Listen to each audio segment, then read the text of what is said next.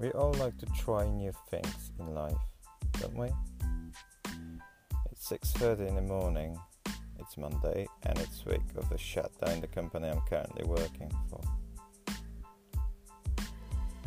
I'm sitting in my car now.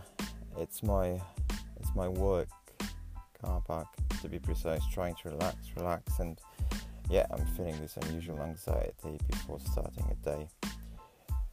Uncomfortable in the stomach, a bit heartbeat, heavy breathing, that sort of unwanted buzz.